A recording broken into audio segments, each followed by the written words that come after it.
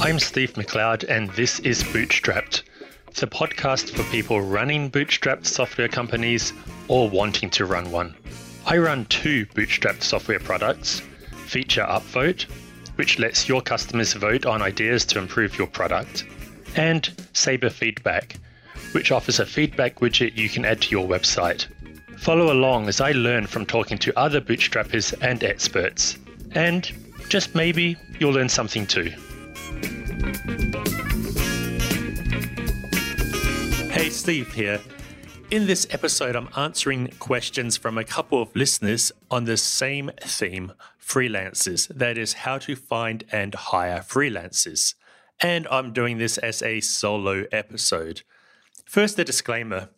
I definitely do not feel like an expert in this area. Finding and hiring the right people is hard. I don't have any secrets about how to do it well. I have made a couple of disastrous hires in my time, people who turned out to be entirely wrong for the role and for the ethos of my company, and they didn't last very long. In the name of discretion, I will not be talking about those bad experiences. I will try to dwell on the positives. All I can do is tell you about my experience, and perhaps there is something to learn in that experience. So that's the disclaimer. So the first set of questions come from Paolo. He asks, my co-founder and I have been bootstrapping our SaaS company since 2015, and at this point, we have a bit of cash flow to hire outside help. I've heard you mention that you have a team of freelancers, and I was wondering, where did you find them?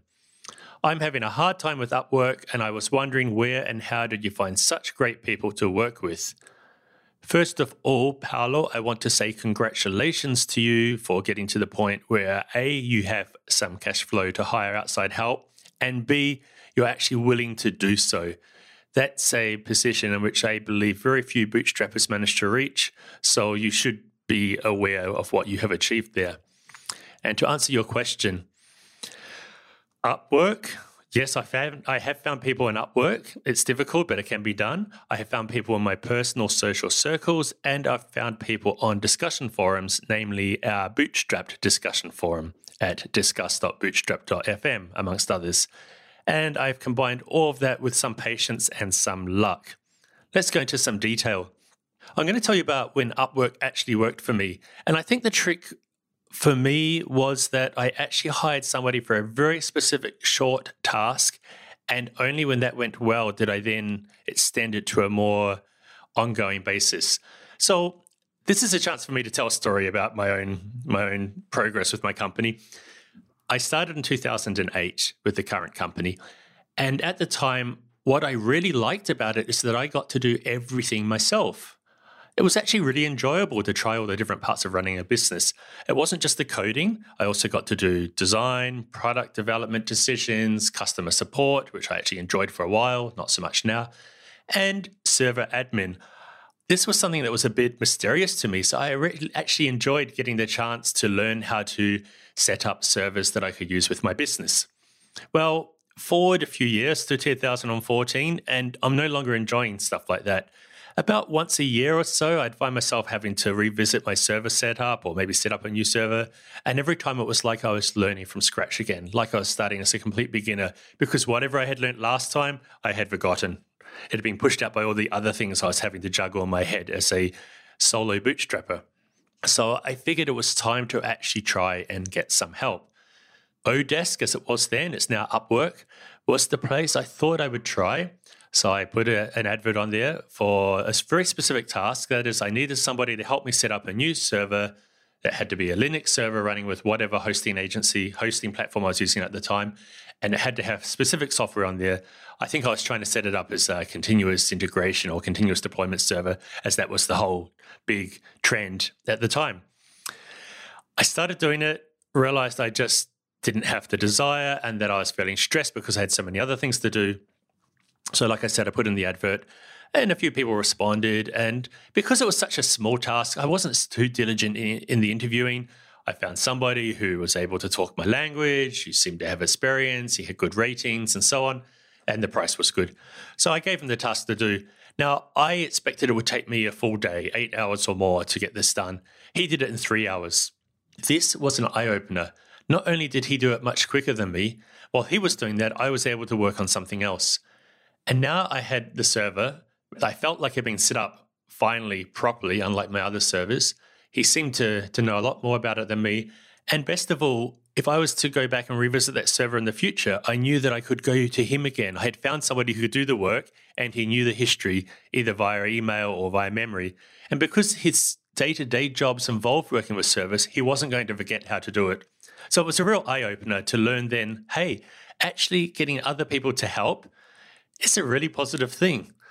And if you give your own time an hourly value, then you actually end up way ahead in terms of numbers. So that's when Upwork worked for me. Now, 3 years after I first discovered that person on Upwork was when I was starting Feature Upvote. And this is a product that was finally, unlike my previous product, server-based, in which it could only be working if the server was available. It's a SaaS. And I knew I was going to have to be far more diligent about things like doing daily backups, making sure the backups work, checking log files, checking for anything strange that had been set up, checking that our server usage was not at high levels. So I asked him if he was available to actually help on an ongoing basis each month, and he was. He's now working for me for 10 hours plus per month. So what happened there? I gave him one small task to do. I was patient, and I went back to the person who proven himself when I was ready to get someone more regular. Okay, so that's how I found someone on Upwork. Number 2, personal social circles. Now, this one has worked really well for me, and again, I'm going to give you a concrete example. I have worked in co-working centers quite a lot over the years, and you tend to meet people there who are of a similar mind, and you keep in touch. Well, one of the great things about Facebook, despite all its flaws, is it makes it quite easy to stay in touch with those people you meet over the years, but who you've kind of fallen out of touch with. So if we're going to go back to the beginning of Feature Upvote again, I managed to do a MVP, a minimum viable product. It worked fine. I was very pleased with it, but it was dog ugly. And despite my best efforts, I could not make it look the way I kind of envisaged it being in my imagination. I couldn't really launch the way it was because I think it was just going to create a terrible first impression if I didn't make that design much better. So I needed help. And as I thought about what to do, I thought perhaps there's people I've met in the past who can help. So I went onto Facebook and I looked at all those friends in my network that I met over the years and was asking myself, are any of these people designers or people who might know designers? And there I saw somebody that I had worked with in a co-working center some years earlier. And I remembered that he worked in web dev. So I contacted him and asked him if A, he could help, or B, he could recommend somebody. Turns out that he was still working as a freelancer, that he had availability, and that he believed that he had what it took to be able to improve the appearance of our site. So I gave him my mockups that I'd done in Balsamiq. I gave him the code that I had worked with to date, and he just tweaked the HTML and CSS and got us to a point where I actually felt now I could expose this to the public. That worked out really well, and I got him to do some other things for me from time to time. And then eventually, 2 years ago, he started working with me on a regular basis, and now I was working 3 days a week. So that's the second way in which I found somebody. Personal social circle, reaching out to him, trying him for a particular task once, and when that worked, building it up, and then gradually, as I have the need, taking him on a more permanent basis or a more regular basis. So the third way in which I found people was through discussion forums. And I'm going to talk about, again, one specific scenario in which it worked out really well for me. Again, I'm going to tell a story about Feature Upvote. When I started it, I chose as a marketing channel content. I thought I'd write blog posts every week or every month. I'd write good pages comparing our product to alternatives, highlighting features of our product, and just making sure that I kept on improving the content on our site. That worked pretty well at first, but as the product began to take off and I was actually having demands on my time from customers and I had too many things on my to-do list, the content was the stuff that I kept on procrastinating. And at some point I realized months had passed and I hadn't done anything serious about improving the content on the website. It was a real problem. And I needed to do something about this. Traffic was beginning to plateau, and it was threatening the viability of Feature Upvote as a sustainable ongoing product. Now, I didn't actually say to myself, I need to solve this problem, but I had identified it as a problem when I fortuitously saw a post on our forum from somebody who had just written an ebook that was on the topic of content marketing for startups or something along those lines. Well, that triggered my interest. So I went and bought the ebook. I read the whole thing in one evening and thought, this has some solutions to problems I'm facing. But I knew I was still facing the problem of procrastination, and having read this book wasn't going to solve it. Now, the person who wrote the book, I saw on her website that she was also offering content audit services to people such as myself. So I thought, well, let's see what she can do. Let's see what problems she identifies with my site. Now, I don't know if she knew this or not, but what I was actually doing was a test. And I was testing to see what her services were like, whether she was responsive, reliable, whether she actually identified the very obvious problems I was aware of. And, that happened. She ticked all the boxes. It worked. Her fee was reasonable, something I can afford. So then I gave her a second task, which was to actually spend a couple of months fixing the problems she identified. And, again, she did it on time, reliably, professionally, and without us ever really agreeing, it just ended up becoming an ongoing process as I kept giving her more stuff to do, asking her to look at new blog posts to write and so on. Maybe whether she could even rewrite our whole homepage. So all this stuff started happening. And she worked with me for a couple of years until she had to take a break for family reasons, and I'm hoping that one day she'll be available to work again. So it's kind of the same story 3 times, whether it was Upwork, my personal social circles, or via discussion forums. In each case, I just dipped my toe in the water, tried somebody out for a very small task. If they had failed at that task, I had lost a little bit of money, but no real damage done because I wasn't committed to actually going ahead with the work they did. And when that did work, I then would try something a little bit grander. And then eventually, when I felt confident in the working relationship, I would make it something more ongoing. So I hope that helps with your first question, Paolo. Let's move on to your second question. I wonder how to improve the communication. For example, how frequently should I check on the freelancers without annoying them? I'm going to assume, Paolo, that any freelancers you find you're working with remotely, I don't think you can do too much communication. If you are finding that your freelancers are annoyed because you're expecting a lot of communication, perhaps they're not the right freelancers for you. I definitely would not keep freelancers around too long if they were annoyed that I wanted to do frequent communication. Especially in the early days of working with somebody, you need to be communicating with them daily, if not more often. I understand perhaps what you mean about checking up on them hourly or whatever, but put yourself in the point of view of the freelancer. They've come to your team and it's all alien to them. They have none of the history of why you've done things the way you're doing them. They don't really know your product well. They don't know your working style. And they're probably desperate to find out all this stuff. So I would seize this and actually say to them, we're going to be having a chat or a phone call for half an hour each day for the first couple of weeks that they're working with you, whether that's calendar time or time passing in a couple of weeks worth of days, and then gradually reduce that down to a daily or a weekly status report that they send to you. I would be writing to them regularly too. I try to do a lot of my communication asynchronously. So I make sure at the beginning of each week I send an email that highlights priorities for this week and leave no doubt there, and ask that at the end of the week they'll write to me and tell me what they've done. Look, if it's somebody just working for a few hours a month, then I think monthly's fine. Especially in the early days of working with somebody, you just can't have too much communication. And if a freelancer doesn't like the amount of communication that's happening, then I don't think they're right for a bootstrap company where you're paying with your own money and there's no room to accept somebody just working in the dark for weeks or months at a time. Okay, next question. How do you vet freelancers, asked Paolo. How do you vet freelancers and specifically developers? With enough money and time, you can give small projects to a bunch of candidates to test their skills, but as bootstrap founders, our resources are limited. Okay, here I really have to say I have no idea. I really find this very hard myself. How do you tell if a developer can work when the only true way of testing a developer is getting them to start with you and seeing how it goes? So I don't think this is a solved problem by anybody. there's tons of blog posts and tons of books on how to go about this. And that's the case because it's so hard to do. And we've all worked, well, if you work in an organization large enough, you would have had the experience of working with colleagues who are obviously not very good at what they do and colleagues who are brilliant at what they do. And I'm sure if you went and talked to the person who interviewed both types of people, they would say that there was not much in the interviewing process that seemed to differentiate them. So it's hard. I think you just have to accept that there is going to be a cost up front to find the right person with the vetting, with the small projects. And if that's too much of a cash problem, then perhaps you just need to build up a bit more money.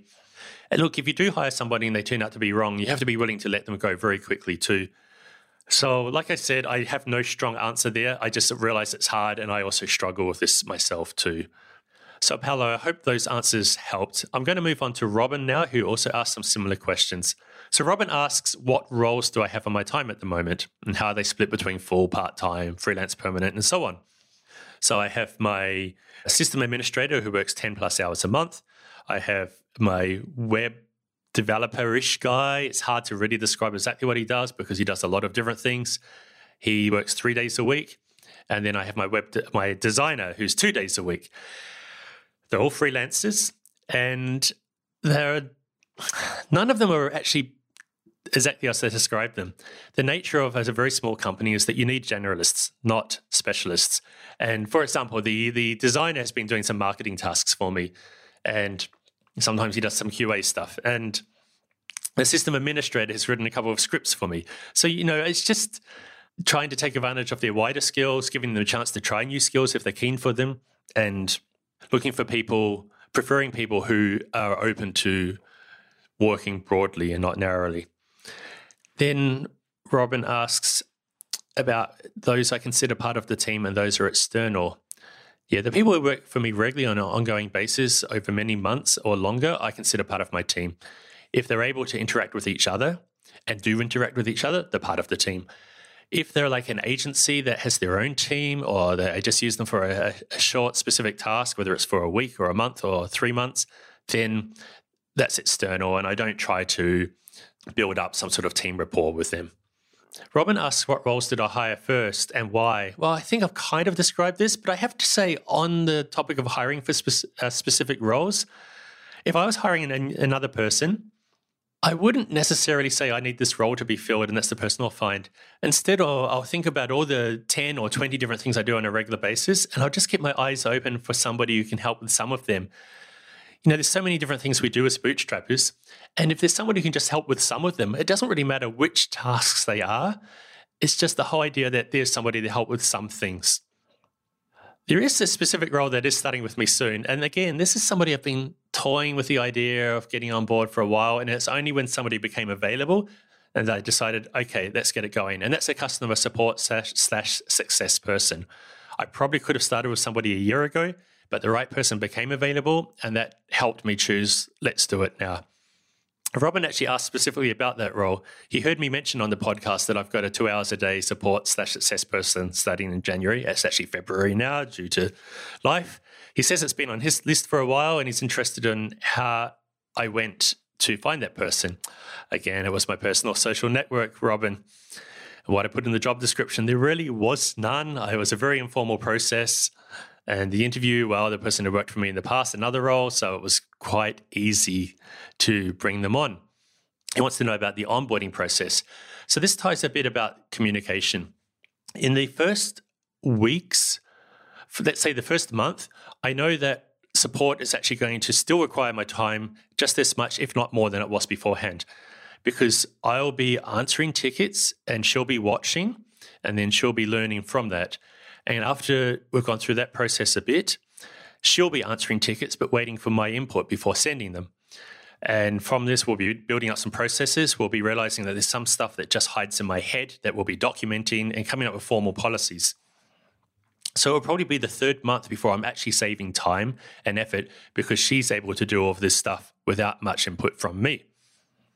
It also ties back to the whole communication that I talked about, that when somebody's new, you need to allow a lot of time to communicate with them, if not daily, then almost daily.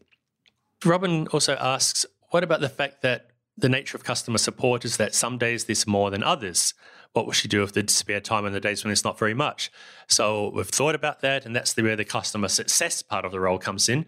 Where she has spare time from there not being enough support to do, she'll be actively looking at our new trial sign-ups and looking for the promising customers, the ones who are from the type of company we'd like to work with and who have actually already got started in using our boards. Maybe they've invited team members or added a customer domain name, these types of things. And she'll be contacting them and asking them if she can help them get up further and offering the chance to even do telephone calls or Skype calls or Zoom calls or whatever you do these days.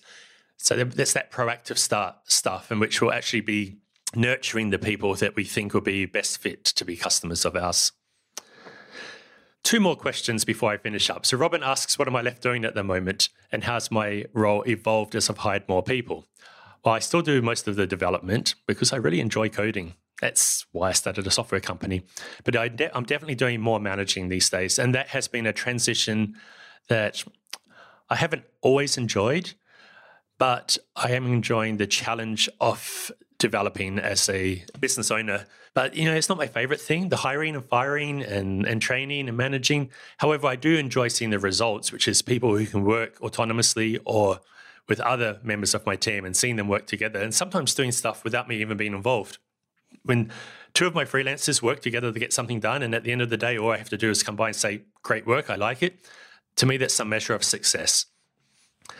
Robin also asks, how do I want my role to evolve? Yeah, this is a good question. I'm probably almost at the size of company I want. I certainly do not want to be at the point where I'm managing 10 or 25 or 50 people.